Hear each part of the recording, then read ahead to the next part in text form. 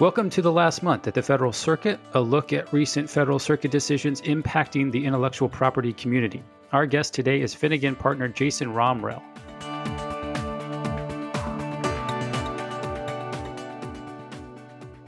Jason, thanks for joining us. Let's begin with Baxalta versus Genentech, an August 27th decision, which addresses a lower court's ruling on claims construction. Jason, can you first just give us some background on the patent at issue in that case?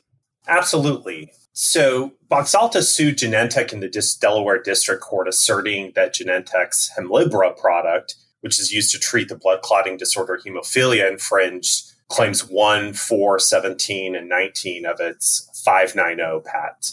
Now, blood clotting occurs in the body through a series of enzymatic activations known as the coagulation cascade. And one key step in the cascade is when an enzyme known as an activated clotting factor 8 complexes with another enzyme known as activated clotting factor 9 to form this complex that then activates factor 10. In hemophilia A, a particular form of hemophilia, the activity of this factor 8 is functionally absent, and that impedes the coagulation cascade.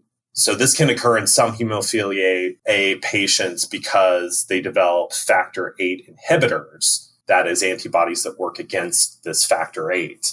And unfortunately, these factor 8 inhibitors hinder the effectiveness of factor 8 preparations administered as treatments for hemophilia. Now, the 590 patent relates to preparation used to treat hemophilia patients who have developed factor 8 inhibitors. The preparations in the patent comprise antibodies or antibody fragments that bind to factor 9 or activated factor 9 to increase procoagulant activity of activated factor 9 to compensate for this decreased factor 8 activity. Okay, so what was the argument about between the parties? So the parties disputed the construction of the terms antibody and antibody fragment in this patent, both of which were key terms in the asserted claims. Generally, antibodies are these Y-shaped structures that comprise two heavy chains, or H chains, and two light chains, which are called L chains. An antibody that has two identical H chains and two identical L chains is called monospecific because each HL chain pair binds the exact same antigen. Bispecific antibodies, like Genentech's product Hemlibra, have different heavy chains and or different light chains, which allows them to bind two different antigens. Baxalta argued antibody should be construed as a molecule having a specific amino acid sequence comprising two heavy chains, H chains, and two light chains, or L chains.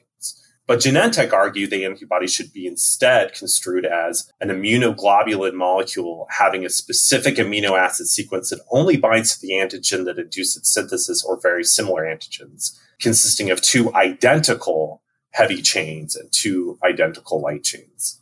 Okay, so what did the district court decide?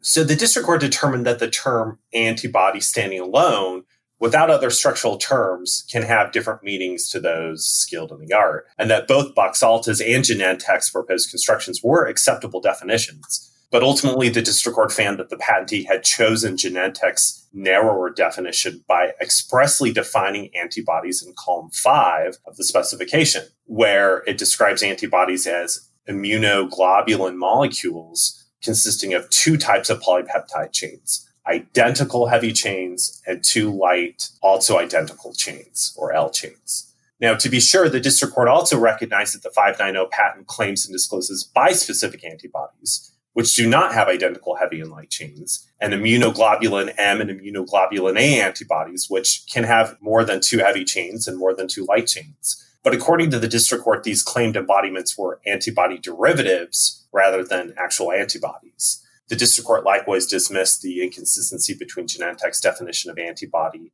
and at least dependent claims 4 and 19, which expressly claimed bispecific antibodies as insufficient to overcome what it considered to be this definitional language in column 5 of the patent. So the district court ultimately adopted Genentech's construction, construing antibody as an immunoglobulin molecule having a specific amino sequence that only binds to the antigen that induced its synthesis or very similar antigens, consisting of two identical heavy chains, or H chains, and two identical light chains, or L chains. Now, also to support its construction, the district court relied on an amendment that Baxalta made during prosecution of the 590 patent. Original Claim 1 recited an antibody or antibody derivative, and original Dependent Claim 4 recited a list of antibodies or antibody derivatives according to Claim 1, including, among other things, bispecific antibodies. During prosecution, the examiner rejected the term antibody derivatives as not being enabled for any one of the enumerated lists in Dependent Claim 4. And then based on the examiner's suggestion, the patentee amended the claims to recite antibody fragment in place of antibody derivative, and the examiner removed the enablement objection. The district court determined that this amendment amounted to a disclaimer of antibody derivatives, including bispecific antibodies, except for antibody fragments specifically. And how did the court address the other disputes?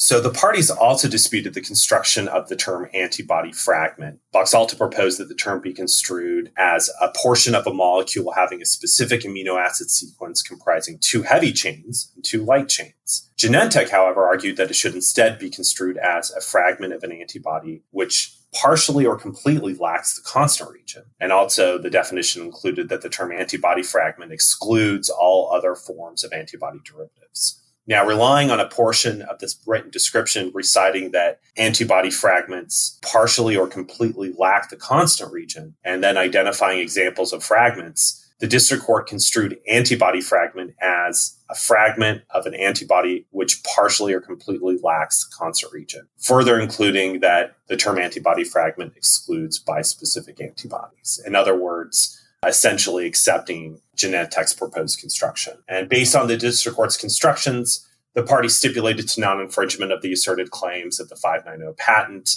and Boxalta appealed, arguing that the district court erroneously construed the terms antibody and antibody fragment. And before we get to that Federal Circuit decision, we should note that the 3-judge panel that was reviewing the lower court decision was reviewing the decision by one of their own, Judge Timothy Dyke, who was sitting by designation in Delaware. How unusual is that? That's right. So Judge Dyke was sitting by designation in the District of Delaware and has done so several times, actually. The District of Delaware in particular has always been a very popular and busy forum for patent cases, and that has only increased since the Supreme Court's ruling in T.C. Heartland. But like many districts, Delaware has had unfilled vacancies on the bench, making it difficult to handle such a large volume of cases. And to help alleviate that burden in Delaware, several judges from other districts and even circuit judges have sat by designation in Delaware, including Judge Dyke. Several other federal circuit judges have also sat by designation in district courts in the past, including Judge Bryson in Delaware and Texas, as well as Judge Rader when he was on the court. Of course, when federal circuit judges sit by designation in district courts, it creates an interesting dynamic when their decisions arrive on appeal at the federal circuit for their colleagues to review. And so what did Judge Dyke's colleagues make of his claims construction ruling? In a panel opinion authored by Judge Moore and joined by Judge Plager and Judge Wallach, the federal circuit held that Judge Dyke erred in construing the terms antibody and antibody fragment, and therefore vacated the judgment of non-infringement and remanded for further proceedings. So first, the panel noted that nothing in the plain language of Claim 1 limits the term antibody to a specific antibody consisting of 2 identical heavy chains or 2 identical light chains, or an antibody that only binds the antigen that induces synthesis or very similar antigens. The panel explained that the dependent claims confirm that antibody is not 2 identical heavy chains and 2 identical light chains. For example, Dependent Claim 4 recites the antibody or antibody fragment according to Claim 1, wherein said antibody or antibody fragment is selected from the group consisting of a chimeric antibody, a humanized antibody, and a bispecific antibody, among others.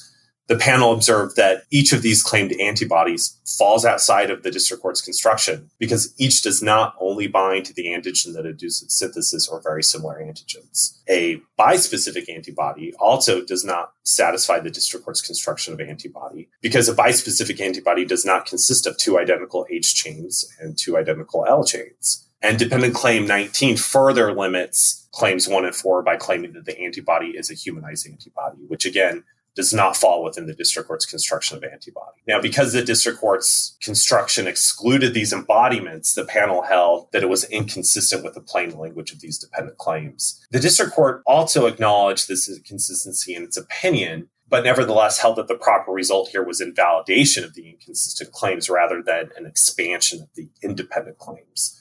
But the panel disagreed with that reasoning, holding instead that the plain language of these dependent claims weighs heavily in favor of adopting Boxalta's broader claim construction. The panel recognized that the district court's reading of column 5 was establishing a narrow definition of the term antibody, and even agreed that it was a plausible reading of that excerpt in isolation to say that it was creating a definition. But the panel noted that claim construction requires that we consider the specification as a whole and read all portions of the written description, if possible, in a manner that renders the patent internally consistent. And when considered in the context of the remainder of the written description and the claims, the panel read the excerpts in column 5 as only a generalized introduction to antibodies, rather than a definitional statement. Now, beyond column 5, the written description provided specific disclosures regarding bispecific, chimeric, and humanized antibodies. For example, in claim 6, the written description explained specifically that the inventive antibodies could comprise bispecific antibodies. Both parties agreed that these bispecific antibodies do not consist of 2 identical H chains and 2 identical L chains. And how did the court address the patent prosecution history in this case?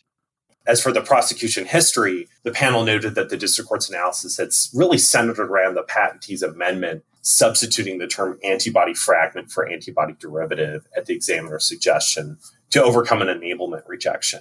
Because the panel rejected the premise that column 5 was definitional, though, it did not view the prosecution history as sufficiently clear and unmistakable to overcome the broader meaning of antibody discerned from the claims and from the written description as a whole.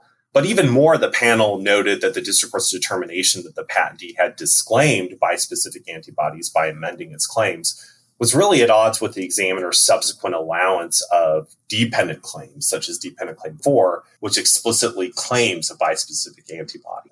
Thus, the panel construed antibody as an immunoglobulin molecule having a specific amino acid sequence comprising 2 heavy chains and 2 light chains, with no requirement that either pair be identical. And addressing the next term, antibody fragment, the panel again agreed with Boxalta that the district court's construction improperly excluded bispecific antibodies and imported limitations from the written description, noting that the standard for a lexicographer in patent drafting is quite exacting. The panel held that the written description's use of terms like may also include, such as, etc., made clear that the patentee did not intend to define antibody fragments as necessarily partially or completely lacking a constant region.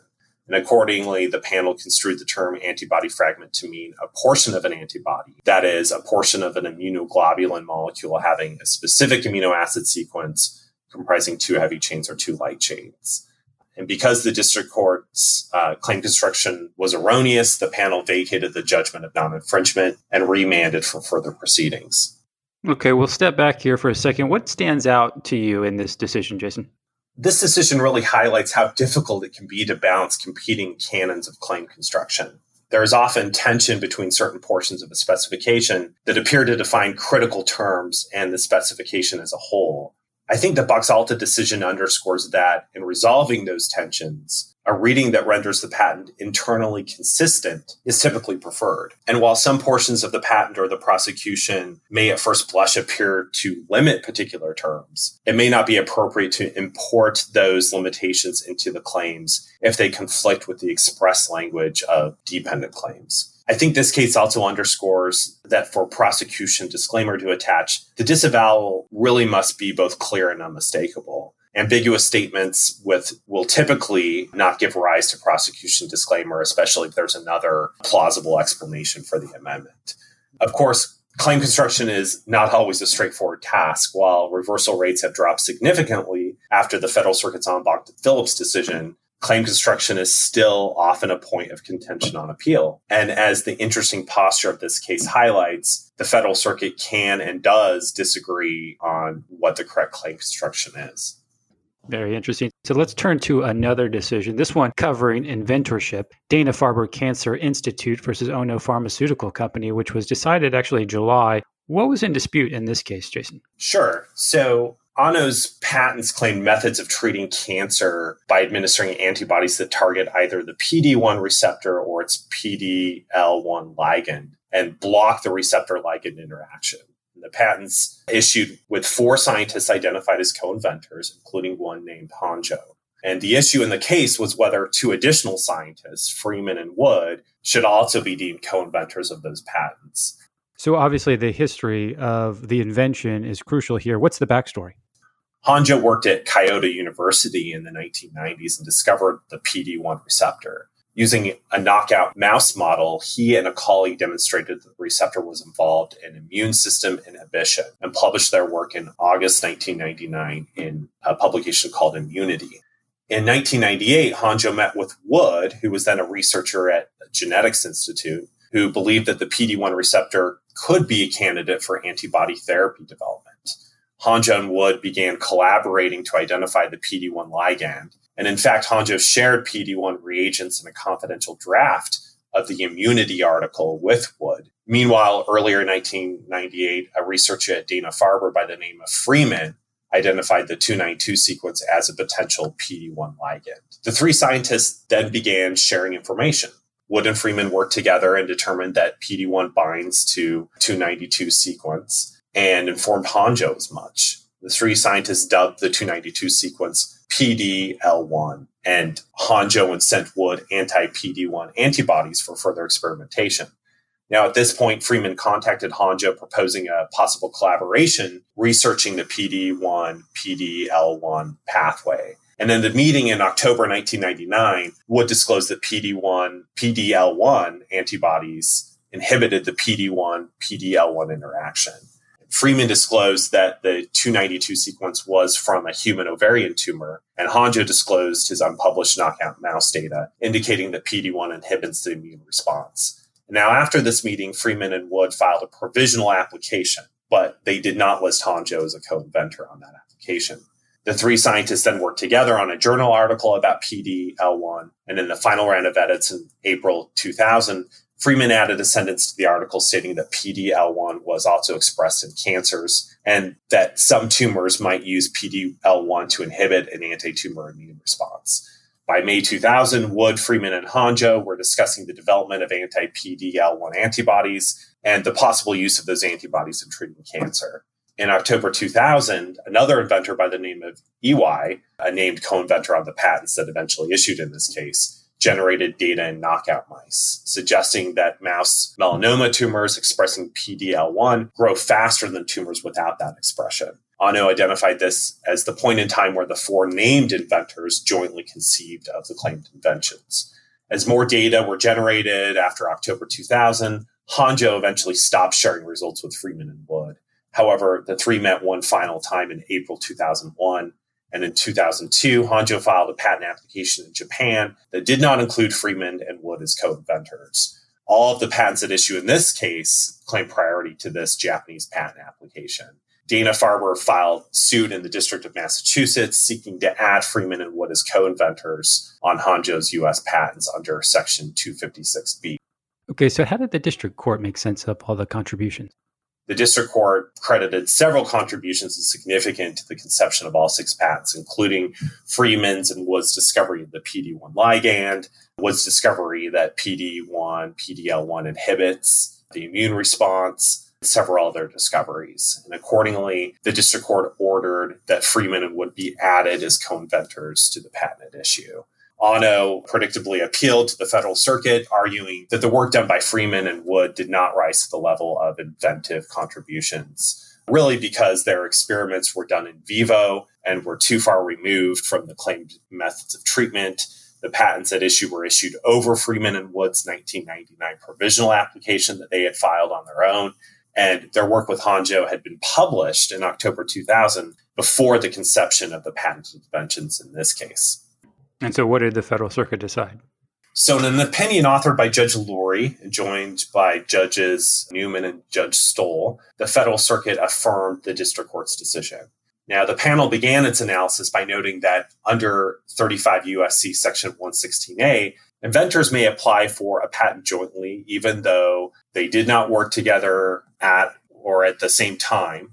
Each did not make the same type or amount of contribution, or each did not make a contribution to the subject matter of every claim of the patent. Now, applying this standard, the court concluded that Ono was proposing an unnecessarily heightened requirement for inventorship. The court noted that the statute and the Federal Circuit case law makes clear that joint inventors need not contribute to all aspects of the invention, and that to claim co-inventorship, Freeman and Wood did not need to be present for or to have participated in all experiments that led to the conception of the claimed invention, as long as they made inventive contributions throughout their collaboration with Honjo.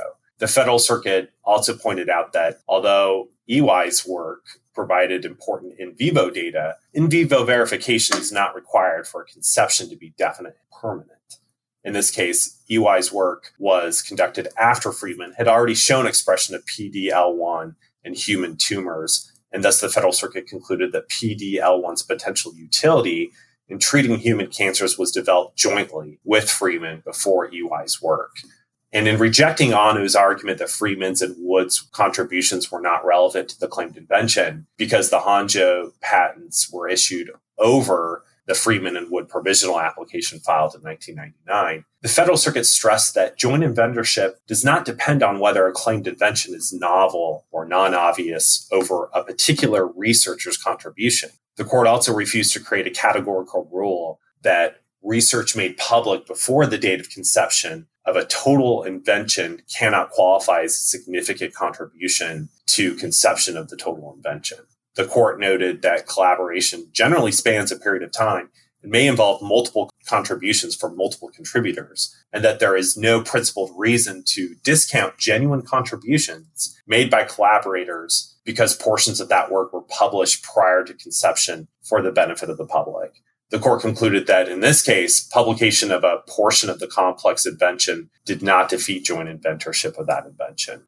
Ano also argued that the district court erred in several aspects of its factual analysis, but the Federal Circuit found that the district court's factual conclusions were not clearly erroneous, noting that even though Ano's view of the facts, knowledge of PD-1 itself was insufficient for Honjo to conceive of the method claimed in the patents at issue. The Federal Circuit thus affirmed the district court's decision, concluding that discovery of PD-1 in a vacuum was insufficient for conception and that Freeman and Wood's work linking PD-1 to its ligand and expression in tumors was a significant contribution to each of the patent's conception. And Jason, what do you think this decision means in general for inventorship? Well, I think that patents resulting from collaborations among various researchers in different institutions can sometimes have joint inventorship issues. When an issued patent does not properly include all inventors, patent ownership may be impacted, which in turn impacts who has the right to make, use, offer to sell, and sell a claimed invention, as well as who is needed to enforce that patent. The Federal Circuit reiterated in this case that neither the relevant statute nor the case law requires each inventor to have made the same type or amount of contribution to be deemed a co-inventor. And this case also really underscores that for a patent reciting a method of treatment using an antibody against a novel target, researchers' contributions to conception are not merely limited to in vivo data if other work suggested the utility of the antibody for the recited treatment.